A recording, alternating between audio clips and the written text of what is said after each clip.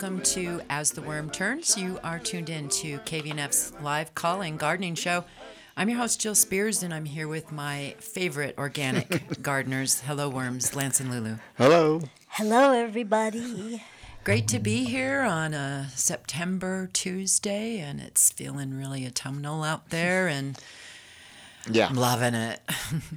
Yeah, it's such a relief not to be struggling to keep everything wet. Mm-hmm. Yeah, and I like, even though I got a really lot of work, and as most people they say, the days are shorter. It's like, Yeah, that's right. Yeah, so you're right. So you're out there, and it's getting dark, and you're going, okay, I gotta go in. And then you go in, and it's 6:30. You go, wait a minute. 7:38 now. Well, yeah. But you get inside, and then you got to get your peeler out and start peeling the pears. Mother of God. Get all Yeah, working in the kitchen. Yeah. I what did I do? I be jamming today, so I made pear jam. Ooh, nice. Yeah, Mm-hmm. yeah, I do that stuff at 4:30 in the morning. Oh, that's your morning Mother routine. of God. Yeah, yeah. I chopped up pears this morning and put them on the drying racks. Yeah. And just different, you still got to do it. Yeah, that's right. Whether you Just want to do it depends late at night or and first thing in the morning. Right, I'm a night person. I can stay up till 11:30, 12, 1 o'clock at night, no problem. Doing pears, some good rock and roll or blues or something on buddy, I'm all in. Get it done. Yeah, drinking wine and chopping pears. Yeah, well, no the crescent problem. moon is really quite beautiful in the morning. It is. It is. Morning sky is awesome. I love it. It hangs like a little jewel. I think it's Venus out there, isn't it? Yeah. Yep. Yeah. Oh, it's so beautiful.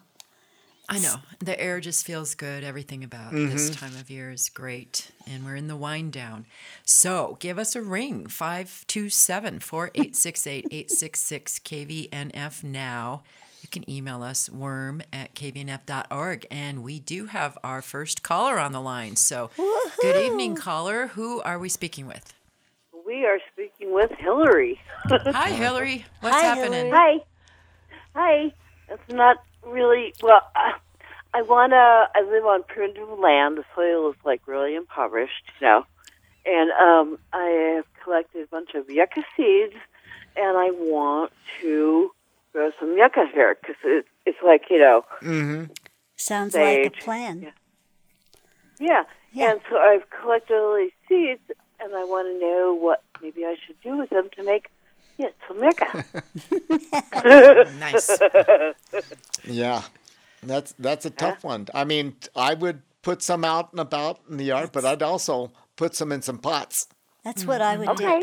I would divide and conquer. Yeah. Think of how many different ways you could get them to possibly germinate. Yeah, and see how it works. Yeah. Yeah, and leave those pots outside. Okay, so put them in pots first before I put them in the ground. Yeah, see what you can do. Yeah, just, And just do I so you know, start right? now or later? Well, I don't know. I don't know. It's when you harvest them, the seeds are dry, and when the wind comes or the birds peck at it, there's a few seeds falling on the ground. So I think, but if you plant them now, I wouldn't water them. Mm-hmm. Wait till it rains. Plant, don't water. Okay. Yeah, and I would go around your property and put stakes down and mark where you've put a few seeds. Exactly. Okay. Plus, put some in the pots. Exactly. Okay. Sounds great. Thank you. Right. Just try to create some different scenarios. And I could see the gears turning. You're trying to figure out, well, what does the plant do naturally? Yeah. It tips over. Exactly. Yeah. It drops the seeds somewhere, right? Or it gets blown over. And Okay, so if I plant the seeds in pots, do I do that now or later? Sure. Just now. And Okay, again, and don't water them. Just leave them there. Set them outside. Okay. Set them outside. Awesome. Yeah. Awesome. Thank you. Okay, Right, Hillary. Sure. Good luck. Good I luck. appreciate it. Okay, thank Thanks you. for the Bye. call. Yeah. Yeah, and keep us posted also. I know. hope she's still listening. She probably is. Let us know how it turns out. Yeah. I just today saw an amazing kind of a crevice garden like Shane Smith has talked to us about, but it was a little bit bigger and heftier, and it had some beautiful yucca plants in it, just right here in town. So they can thrive. Yeah. And mine bloomed this year. I only have a few. And I put the cages around them so the deer love the blooms. Yeah. Anyways, and I haven't looked, but the seed pods still haven't opened up. They're still there. Yeah, so we'll see, and I'll pick them and throw them around a little bit. There you go. Yeah, I was letting I let my irises where they developed a big pod. I let that go to seed, and I just opened those and put them in a separate jar. And then I was hoping my pink ladies, naked lady lilies, I let those go to seed also, and they mostly are just rotting. The seed heads. But I think that's probably due to the fact that they're in where the cosmos is. The cosmos gets watered a lot, voila. You know? I'll check mine. Okay. And see if there's some. I think it's a black seed in there. Yeah, I think so too. But you know how it comes out and that looks like a little star? Yeah. And at the end of every little point is the seed pod. And most of my seed pods have rotted. Well, interesting. I think it's the cosmos' fault. Sure. The cosmos will do that to you. Yeah, every time. Right when you're not thinking. Every time when you're not paying attention, there you are. Yeah. And in general, it's about time to cut back on watering a lot of things. Yeah, you can start cutting back. You want your perennials to harden off. You don't want to be really lush and, then it's 15 degrees. Well, you're going to get frozen. So you just start cutting it back, and you want your grapevines to develop a woody brown texture the winter over. And so cut back on those. But at the same time, you don't want them to go through winter dry. Yeah, so it's tricky. If you have water or even domestic water for that short period of time, you can water them to go through the winter with some moisture in the ground. Yeah, I know that one of the big ditches here is going to run a little bit longer than it was expected to. What about trees and that kind of thing going into the winter? It always helps. I water deep. Yeah. And, deep and watering. then I forget about it, because I have said ditch that's going to go longer. Yeah. So I'll make sure they get a really nice. Yeah, and the overland, I think, is already off. Is it? And that's the one that goes Stucker Mesa over to Redlands Mesa. That's a big one. That's a long ways. Yeah. So anyways, do the best you can. And Yeah. It's not too early to think about that because we're like in the middle of September right now. Yeah. We're rolling into... If you don't think about it, it's not going to get done. Yeah. It doesn't have to be done right now, but... Make baby steps. Yeah. I know it was snowing in the high country south of here today. Oh, really? So, down on Red Mountain and Mullis. The pass was snowing, so... Feels kind of exciting. Yeah. And you stopped watering your potatoes, though. Every week it's another thing I'm done watering. So potatoes. The potatoes are done because you want that. They're the type of thing that two things will happen if they get water when it's late. They'll either rot or they'll start growing again. And if they start growing again, they don't store very well. Yeah. So you can eat them, but they don't store as well. So I have stopped watering it, and I will harvest them sometime in October. Okay. You had good storage over the last winter of your potatoes. Yeah, you were eating right up until the 11th hour. Yeah. So the only thing that in those all those row crops that I grew, the only thing that's still being watered just once a week is the squash bed and also the bed where the cucumbers and melons and tomatoes are. Otherwise, the dry beans, the millet, the barley and kamut are harvested. They're done with. And then and there's a little bit of buckwheat in there. I just finished watering that. The blue corn's done watering. Yeah, I took the sprinklers off their usual rotation. And we'll see what this rainstorm does, if we get any. And I'll figure out what to do next. But it's pretty much the party's over. And whatever. And the sun gold tomatoes, you have to be careful not to, at this time of year, because I, cut all the suckers off and did that whole number. man, then they just go to town and they all split and everything. But that's okay because you can still dry them or. That's what I've been drying them. Yeah. I've got some in the dryer. I'm going to put some more in. The sun golds this year were some of the fruitiest, sweetest tomatoes I've ever tasted in my life. They're just off the charts. Yeah, they've been off the charts. And the whole cycle has been so whacked, I think. You know, I was looking at my snow peas. I just went, maybe. Maybe not. You have some peeking out, don't you, Lance? I have some. The snap peas are blooming, and some of them are about a half inch. Mm-hmm. Now the snow peas still like it a little bit cooler, so they were not even going to bloom for another 2 weeks. All right. But they're really looking good. What a treat that's going to be. Yeah, mine are looking good, too. They're looking good. Well, the ones that decided to, grow past 6 inches tall. I haven't done it this year, but I have in the past. And you don't do this with legumes in general. Manure tea. Fertilize them. Fertilize them. And we're going in the short day lengths. It's really going to make a difference. FFF, fabulous fecal fertilizer, will be on deck. Go for it.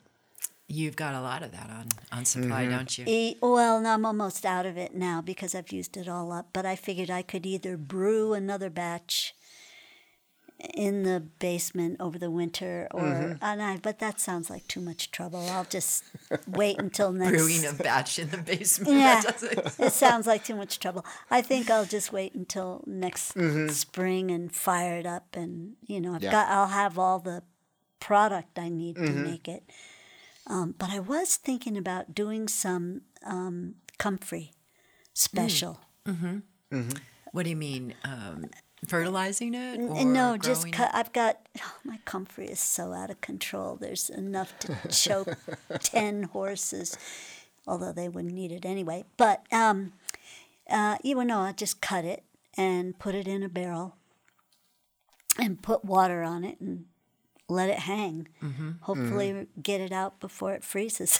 Right. If I don't, oh well. Yeah, and you know what's interesting about the whole season being different? It was different for everybody. Yeah. Everybody had something different going on. It wasn't like a consistent pattern. No. And that's what you're going to expect. Yeah. Well, I had things that the raspberries were early. Yeah. And they were done. They're done, and there's usually go to October. Yeah. And they were done a week or two ago. I stopped. I did get my 3 gallons of frozen raspberries. Oh, you did? Okay, good. Oh, thank goodness. Still pulled it out. But the onions were 2 weeks to a month early. I'm done. I've got to trim some, but that's a significant that's chunk a of time. Lot. Yeah, and it was planted from seed in the ground. It wasn't like I started them inside as seed in the ground, and you think that they would just do their normal thing, but no, they were early. I'm just curious about maybe some of the larger orchards and what their season was like. They're so dependent on that first, missing that last frost, and then the first frost too. All right, and the first one as well. So that's what I always wonder is, I mean, we're whining about 3 gallons of raspberries or 50 jars of arugula pesto. I could do another 50, but I'm not going to. What about the guys that are doing 50 acres of something? Yeah. Man. You got to be really on top of it, and when it's time to harvest, you just got to go for it. You go for it. Right. And you hope that when you put it in, it takes. Yeah, I have some friends and talking to the orchard people out of Cedar Ridge, and it was just one block of peaches to the next, to the next, to the next. Right. Yeah. Yeah, my peaches are always late because they're on that little dwarf tree, which they've finally. I propped the branches up as best I could, and it's still. It's not. It's done. Yeah. It's over. So, but it's dropping the peaches now, but they're not quite 100% ripe. The ones that are on the ground are fabulous, most of them, but it's not 100% ready to pick them off the tree. So Yeah, my Just peach gonna have tree's to been a wait. little off that way this year too. Yeah. But good peaches when they do come Oh up. man, Yeah. when they do come, yeah. Hey, Skip is on the line, wants to talk about transplanting aspen tree. Mm-hmm. Hi, Oh, Skip. boy. Hey, Hi. you guys. Hi, Skip. How's it going? Good. Good to hear from you. What's happening? Cool, thanks. Yeah, well, I've got an aspen tree that's in basalt. It's over at my mom's place, and it's growing up kind of through some gravel, actually, but it's right close to a fence, and I'm just looking at it like it's eventually going to be too big to move, and it's going to damage this fence, and I could use an extra tree in my yard, maybe. And I was kind of like, just looking for like maybe the best time or strategy for trying to move it. It's probably like 10, 12 feet high at this point, and the diameter of the tree is probably, an inch and a half. It's not super thick. Mm-hmm. But I don't know if you Okay, guys no, have any- I know exactly what to do, but Okay. It still has leaves on it, right? It does. Okay, wait till they turn yellow because that means it's dormant. That's the minimum. Okay. And if you wait, you got to wait till it's dormant, and it's going to be coming off a root about 6 to 12 inches below the ground. And it's going to be a straight root. And technically, all you got to do is cut both sides of that root and move it. So lift it up from that. So you got to find where that root is coming from. And you could cut it. Well, there are some other larger aspen trees that are somewhat nearby, not like super close. But, well, that's where they're coming from. Probably. Okay. The chances of it starting as a seed are slim to nil. Yeah. But anyways, so every inch of caliper or diameter of the trunk needs 12 inches of root ball. So you need to go 6 to 12 inches on each side of that trunk. Go down, cut that root off with loppers or a very sharp shovel, and wrap it with dirt. Well, hopefully you got dirt on there. You got it in gravel, so you're not going to have that much there. Well, there's probably some dirt below the gravel. Sure. But Sure. Yeah. But anyways. Scrape the gravel away. Yeah. And wrap it with burlap as best you can and plant it. Bring it over here and plant it. Okay.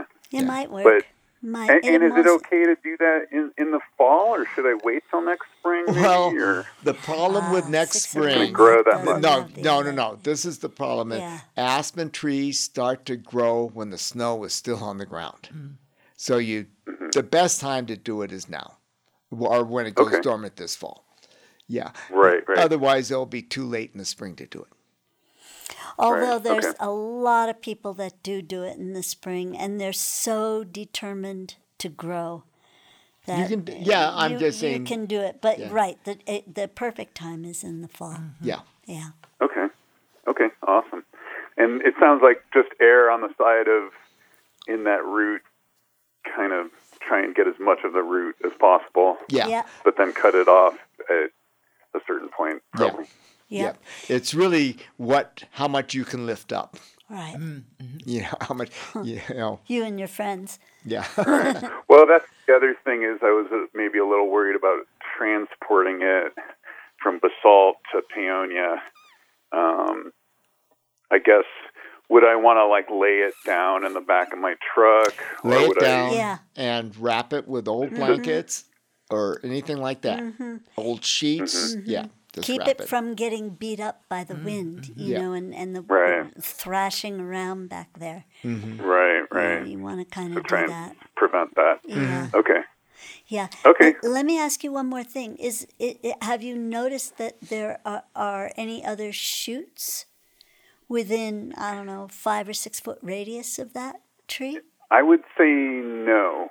Unless it's on my my mom's neighbor's land, maybe.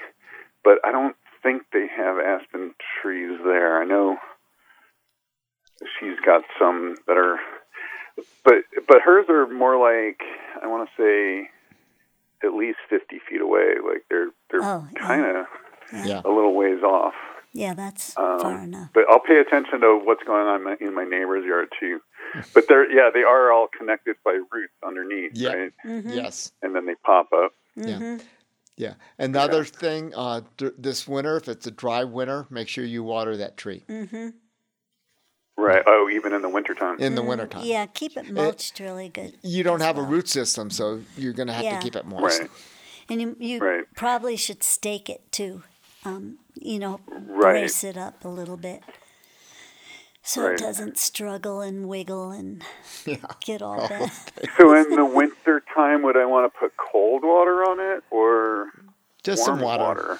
Wet water will do. Yeah. Wet water. Yeah. That's so hard to find these days. I don't think you want warm water because that might make things start to grow. It might think it's spring or something, right? Yeah. Put a little kelp in there and you're doing good. Kelp, there you go. Okay. There you go. All right. Well, thanks, you guys. I appreciate the response. All right, thanks. Good luck bringing that aspen tree to Paonia. Yep. Yeah. Nice. Awesome. Thanks for the call. All right. You're welcome. We'll see you. I knew a guy that used to ski all the time at Snowmass that brought them to Florida. Oh, no kidding. Yeah, and kept them alive. Really? Uh-huh. Oh. I haven't seen them in years, so I don't know what's up now. Wow, but aspen trees in Florida. Yeah. Yeah. Yeah. Isn't that an invasive species? I don't know. Right. I don't know. Oh my God, that'll be the thing, right? When we start getting kudzu vine up here or something. Ew. Ew. Yeah. Or those spiders they were talking about on NPR one time, this spider that's making its way across the country. Oh, it's ridiculous. The amount of invasive species all over the world. It's Well, they're all problematic.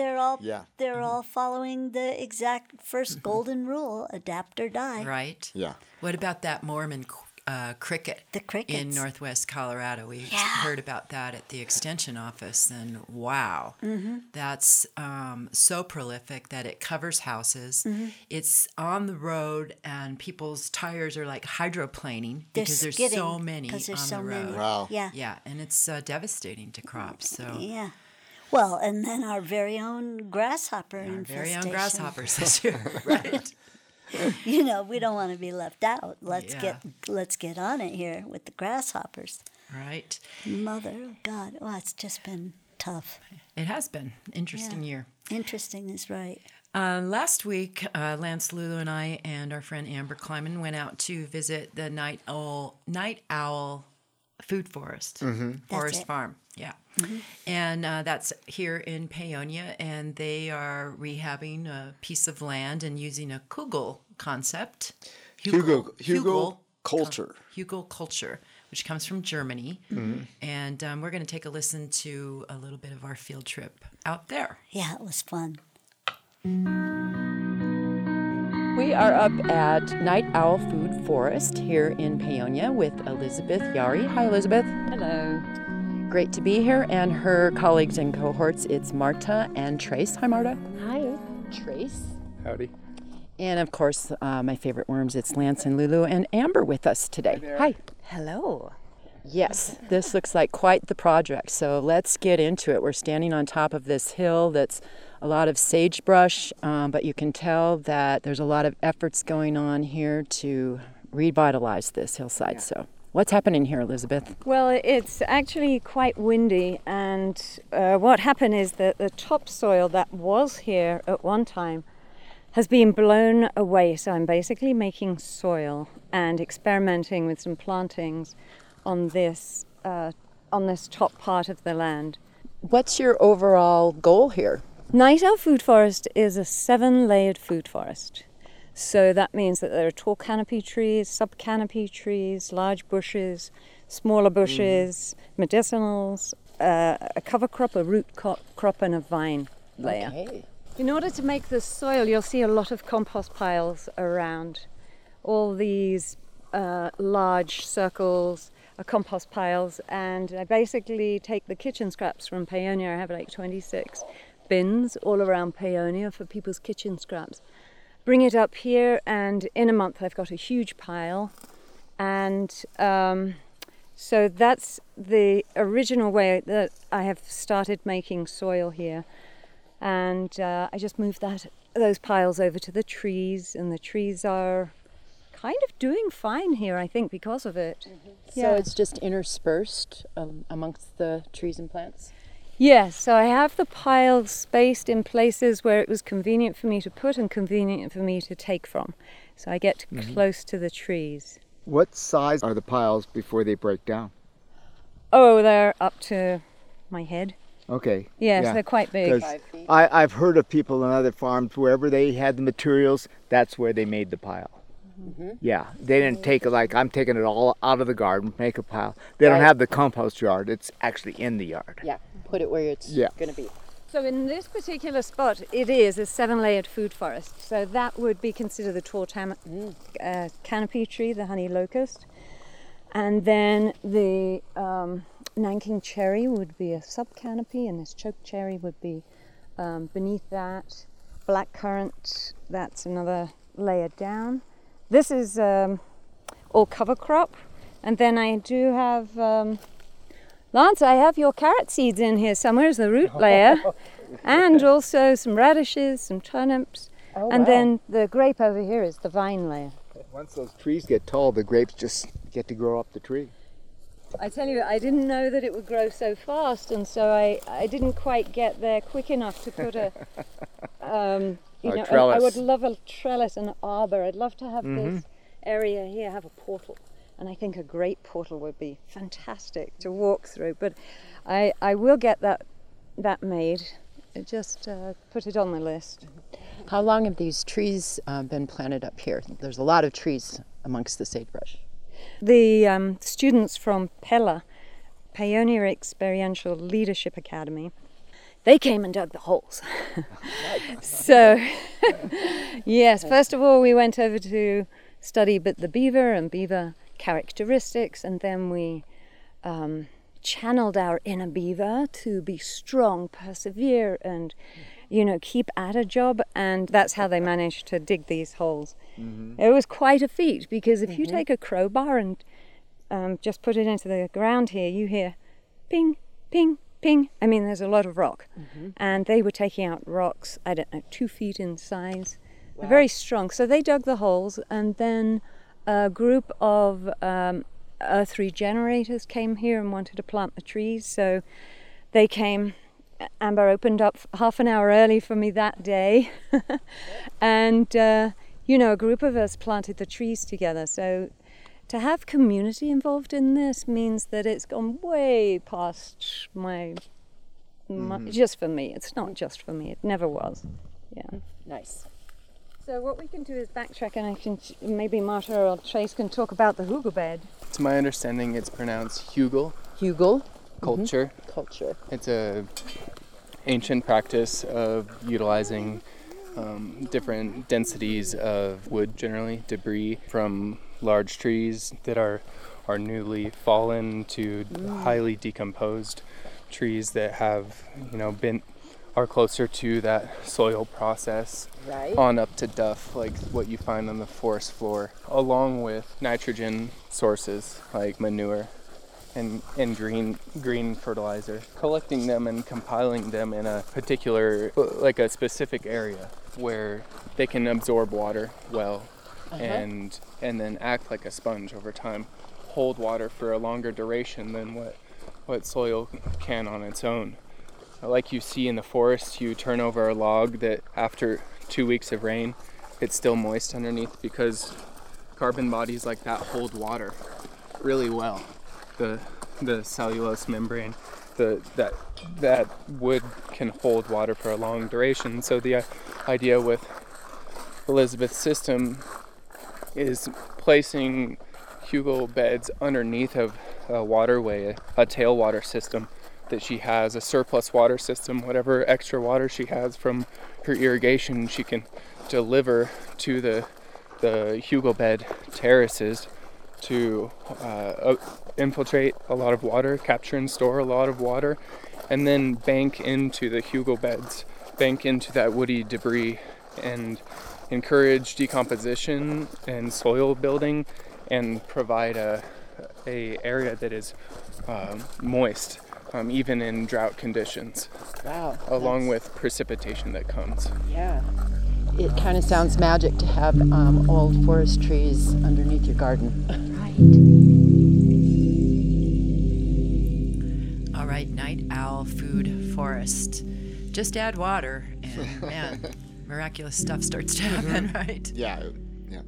Well, it was amazing to see that that's only been running, 2 weeks, maybe a month, and there's already water.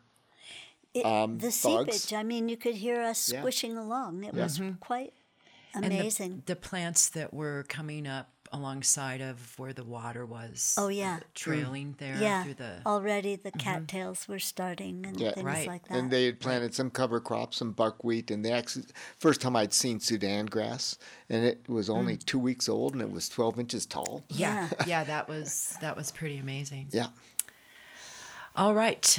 You are listening to As the Worm Turns on KVNF. Give us a call, 970-527-4868, 866 KVNF now, worm at kvnf.org. I do like the concept of feeling like you're in an old forest and thinking the trees are decaying in there. There's nothing better than being in an old forest. Yeah. And Elizabeth has this thing, and she even said, it'll take 100 years. So you got to start somewhere. You got to start and just have a good time. I loved that about it, actually, and then the hugel mounds that were not underground, where they had just had all the sticks in it, and parts of sticks and stems and branches and things, and then packed the dirt all around it. Yeah, and that was interesting. And that was an interesting one because you don't plant on top. You plant on the sides. On the sides. Yeah. Mm-hmm. Yeah.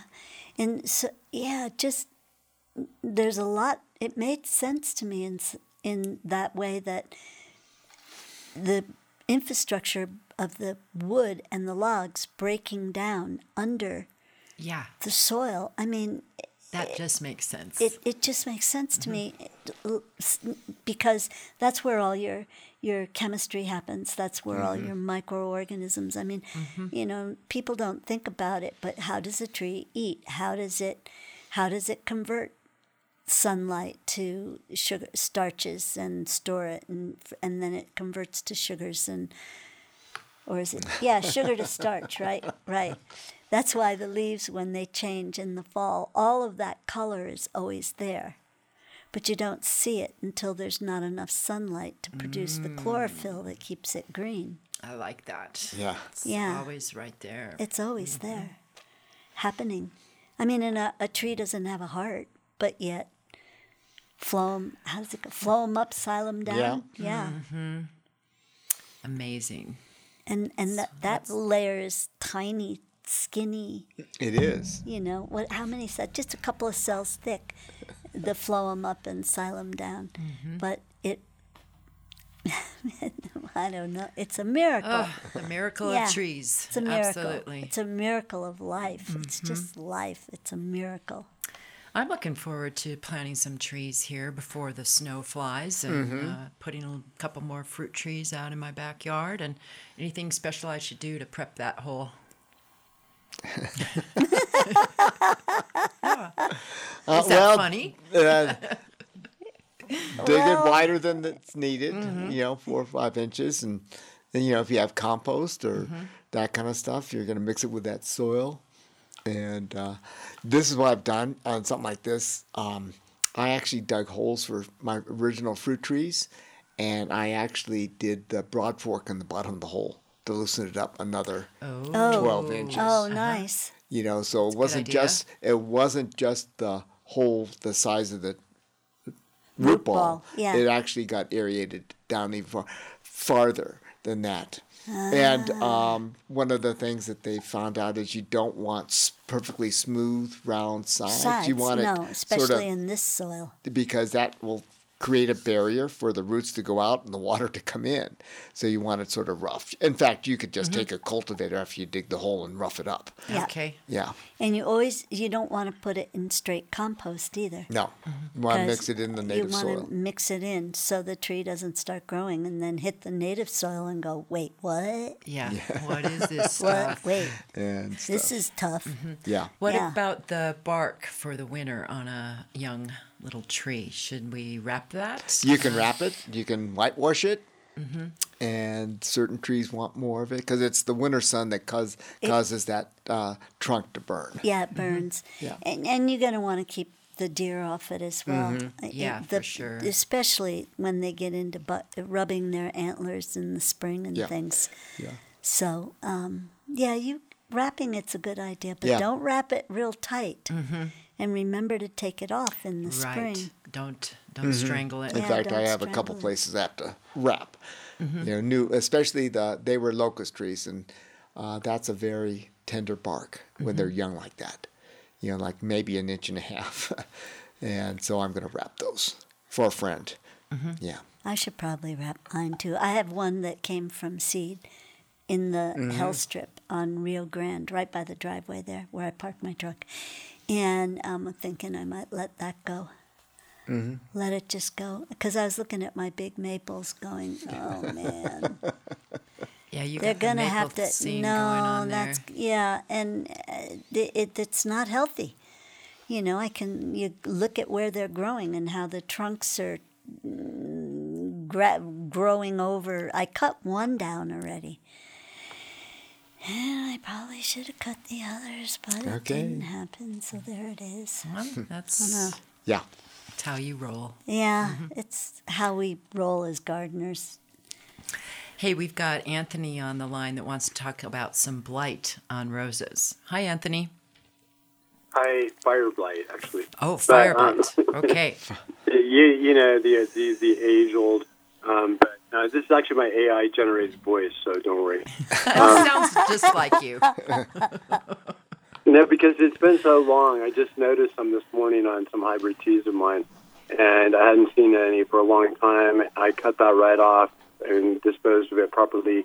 But what is it? Something about copper sulfate or something? I can't remember. I'm trying to remember.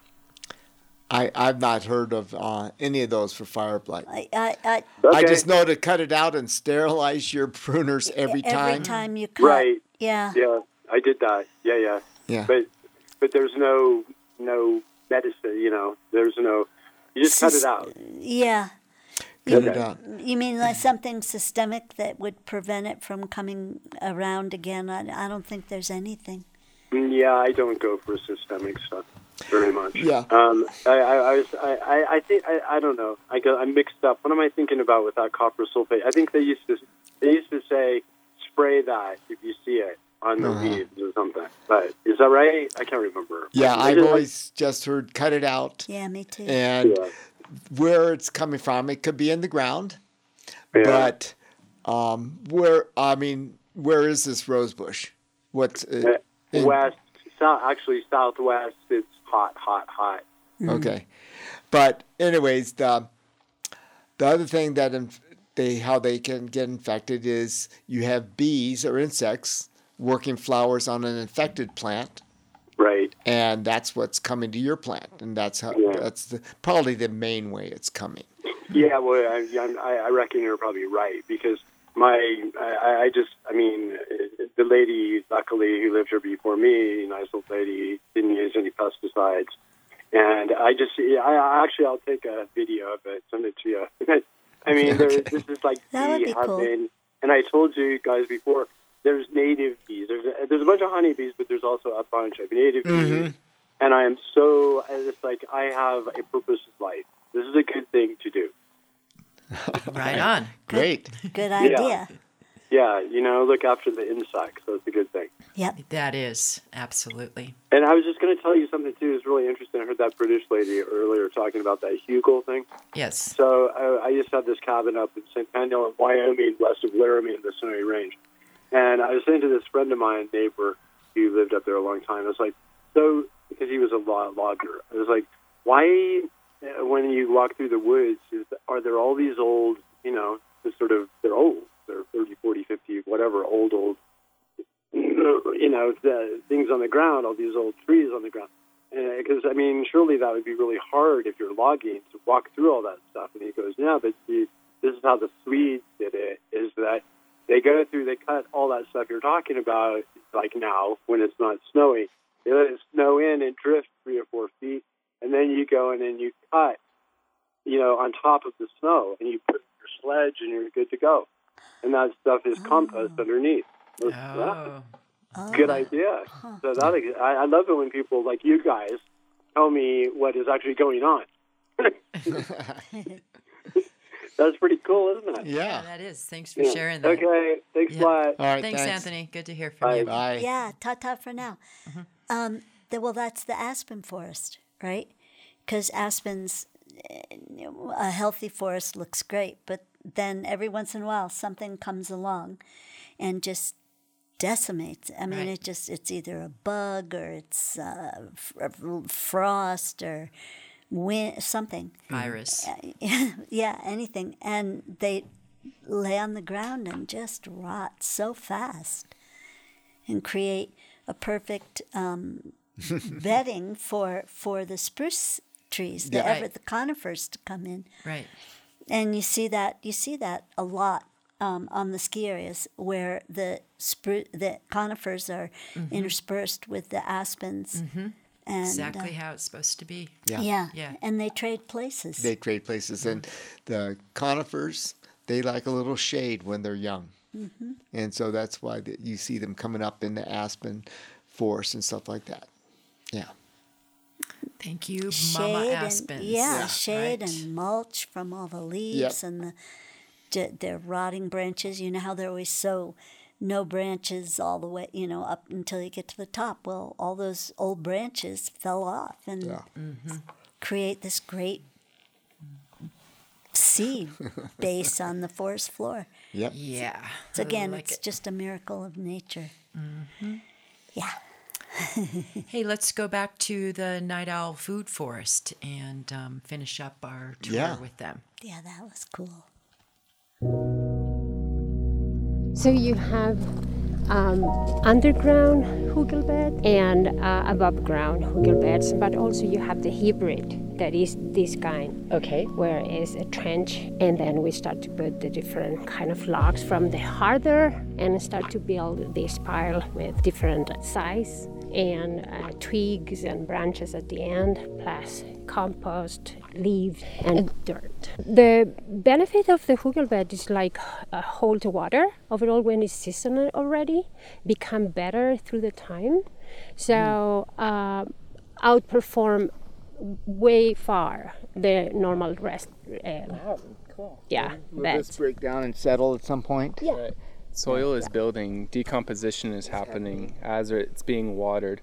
Similar to a compost pile, it's allowed the opportunity to decompose much faster than on the surface in our dry western arid conditions.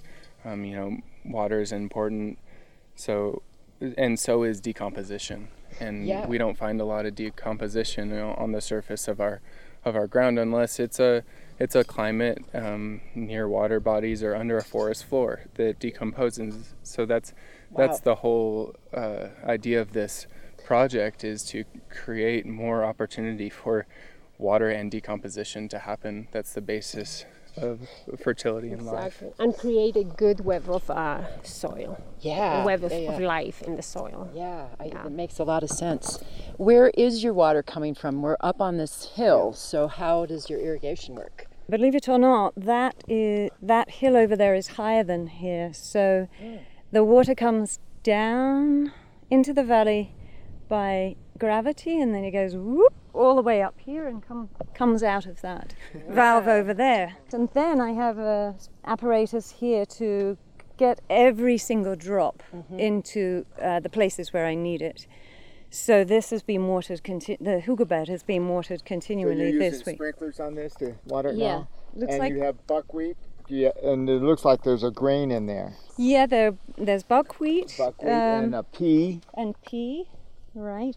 And there's also sorghum Sudan grass, and so that breaks up the clay. So the roots of that go down and break up the clay. And the other one is for the bees, for the insects. Sure. That's the clover. I have a question about the wood that you put in here. Are you leaving a lot of space? Like, is it cross-hatched, or do you put it super tight? Like, and what kind of wood? The most tight possible. As tight as possible. Yeah, and fill the gaps with smaller amount, and then dirt or compost, and yes, lined up like tight and layers with compost. Interesting. And then, what kind of, just whatever wood you got, or like? I reckon I have a lot of paeonia tree branches in here because they cut them all down in the town, and then they don't want to take them to the dump, and so I say dump them here.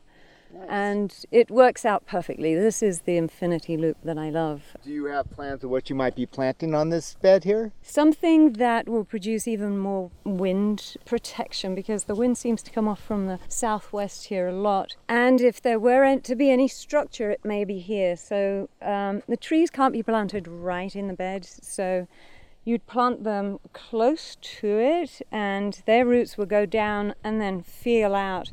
And maybe nursed. Yeah, I like the idea of this huge, long, 45-foot long bed of old stumps and tree limbs, nursing a new tree that wants to be here. And it's pretty much just clay that side, and it's pretty much just clay this side. So the trees have to be so strong if they want to live here.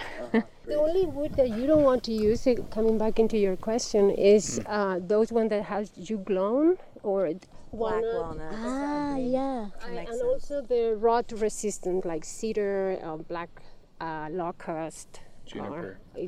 Or local juniper and some shouldn't of be used. Yeah, and some of the conifer you can use a limited amount. It's not going to be an issue, but if you use it a lot now. So let's go down to the hugel bed terraces. Yeah, so something to consider as we're walking through these terraces is that there are trenches 30 inches in width, on average 2 feet in depth below the surface, that are filled with woody debris. Just like the hugel culture concept and method that was used on that hugel culture was used in this terrace to have a place for water to store and decomposition to happen. Sure, I love it. So we're down at the pond, and this is a pond that you've built. Well, this is a collection basin. It's this water comes in from the top of the hill, from that valve, by a pipe, and then it leaves pretty quickly. So the water is moving the whole time. This is the beginning of a project that I started as a result of receiving a grant, the LOR grant, LOR, Fieldwork Grant.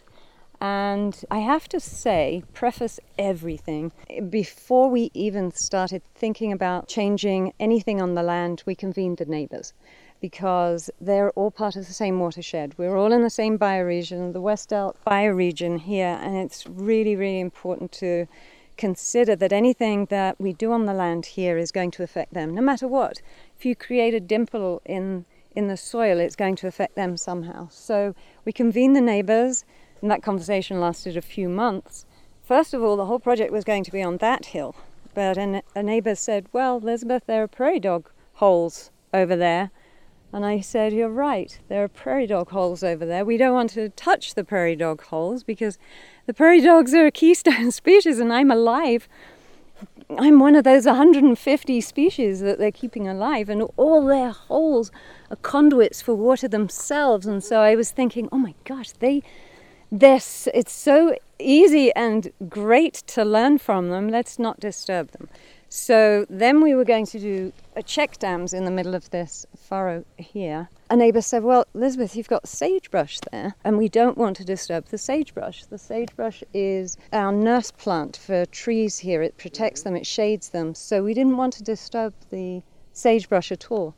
So I was driving around here one morning on my little electric four-wheeler, and I suddenly had an idea. It was actually as I was doing a biodynamic preparation. When you bring down the force and power of the cosmos, it must have just come to me at that stage. And I thought, aha, this is the place for our plan. There are no prairie dogs, as far as I know, and there's no sagebrush in this area. And so once we decided this was the place, we actually convened, 3 of us, and we had a ceremony to be with the insects and the life here, and just to tell them we're coming in, and please do we have your blessing to start this work, and we apologize for any alteration this might mean in your life. And so after the ceremony, we got to work on the first catchment. All right. Thank you, Elizabeth, Marta, and Trace at Night Owl Food Forest for showing us around the property, and looking forward to checking back there. Yeah, it's quite educational, because we've heard of hugel culture, but I'd never seen it. Yeah. I'd never seen it to that extent. No. And then you start noticing some other places where it's been used. And that's what's going on. Yeah. And I love how people are combining different things like permaculture with the hugel culture, permaculture with biodynamic. I mean, they all fit together. Yeah. They do, and it's the same old thing, right? It's diversity is the key. So maybe one system fails and adapt or die, another system picks up the slack. Yeah. And the other thing is what works for you. Bottom line. Yeah. Absolutely. Yep, bottom line. And we've seen that at each one of our tours, how different everybody's scene is. Yep. Yeah, there's, we said that here as well. There's no right or wrong way. There's the way that you do it. Yeah.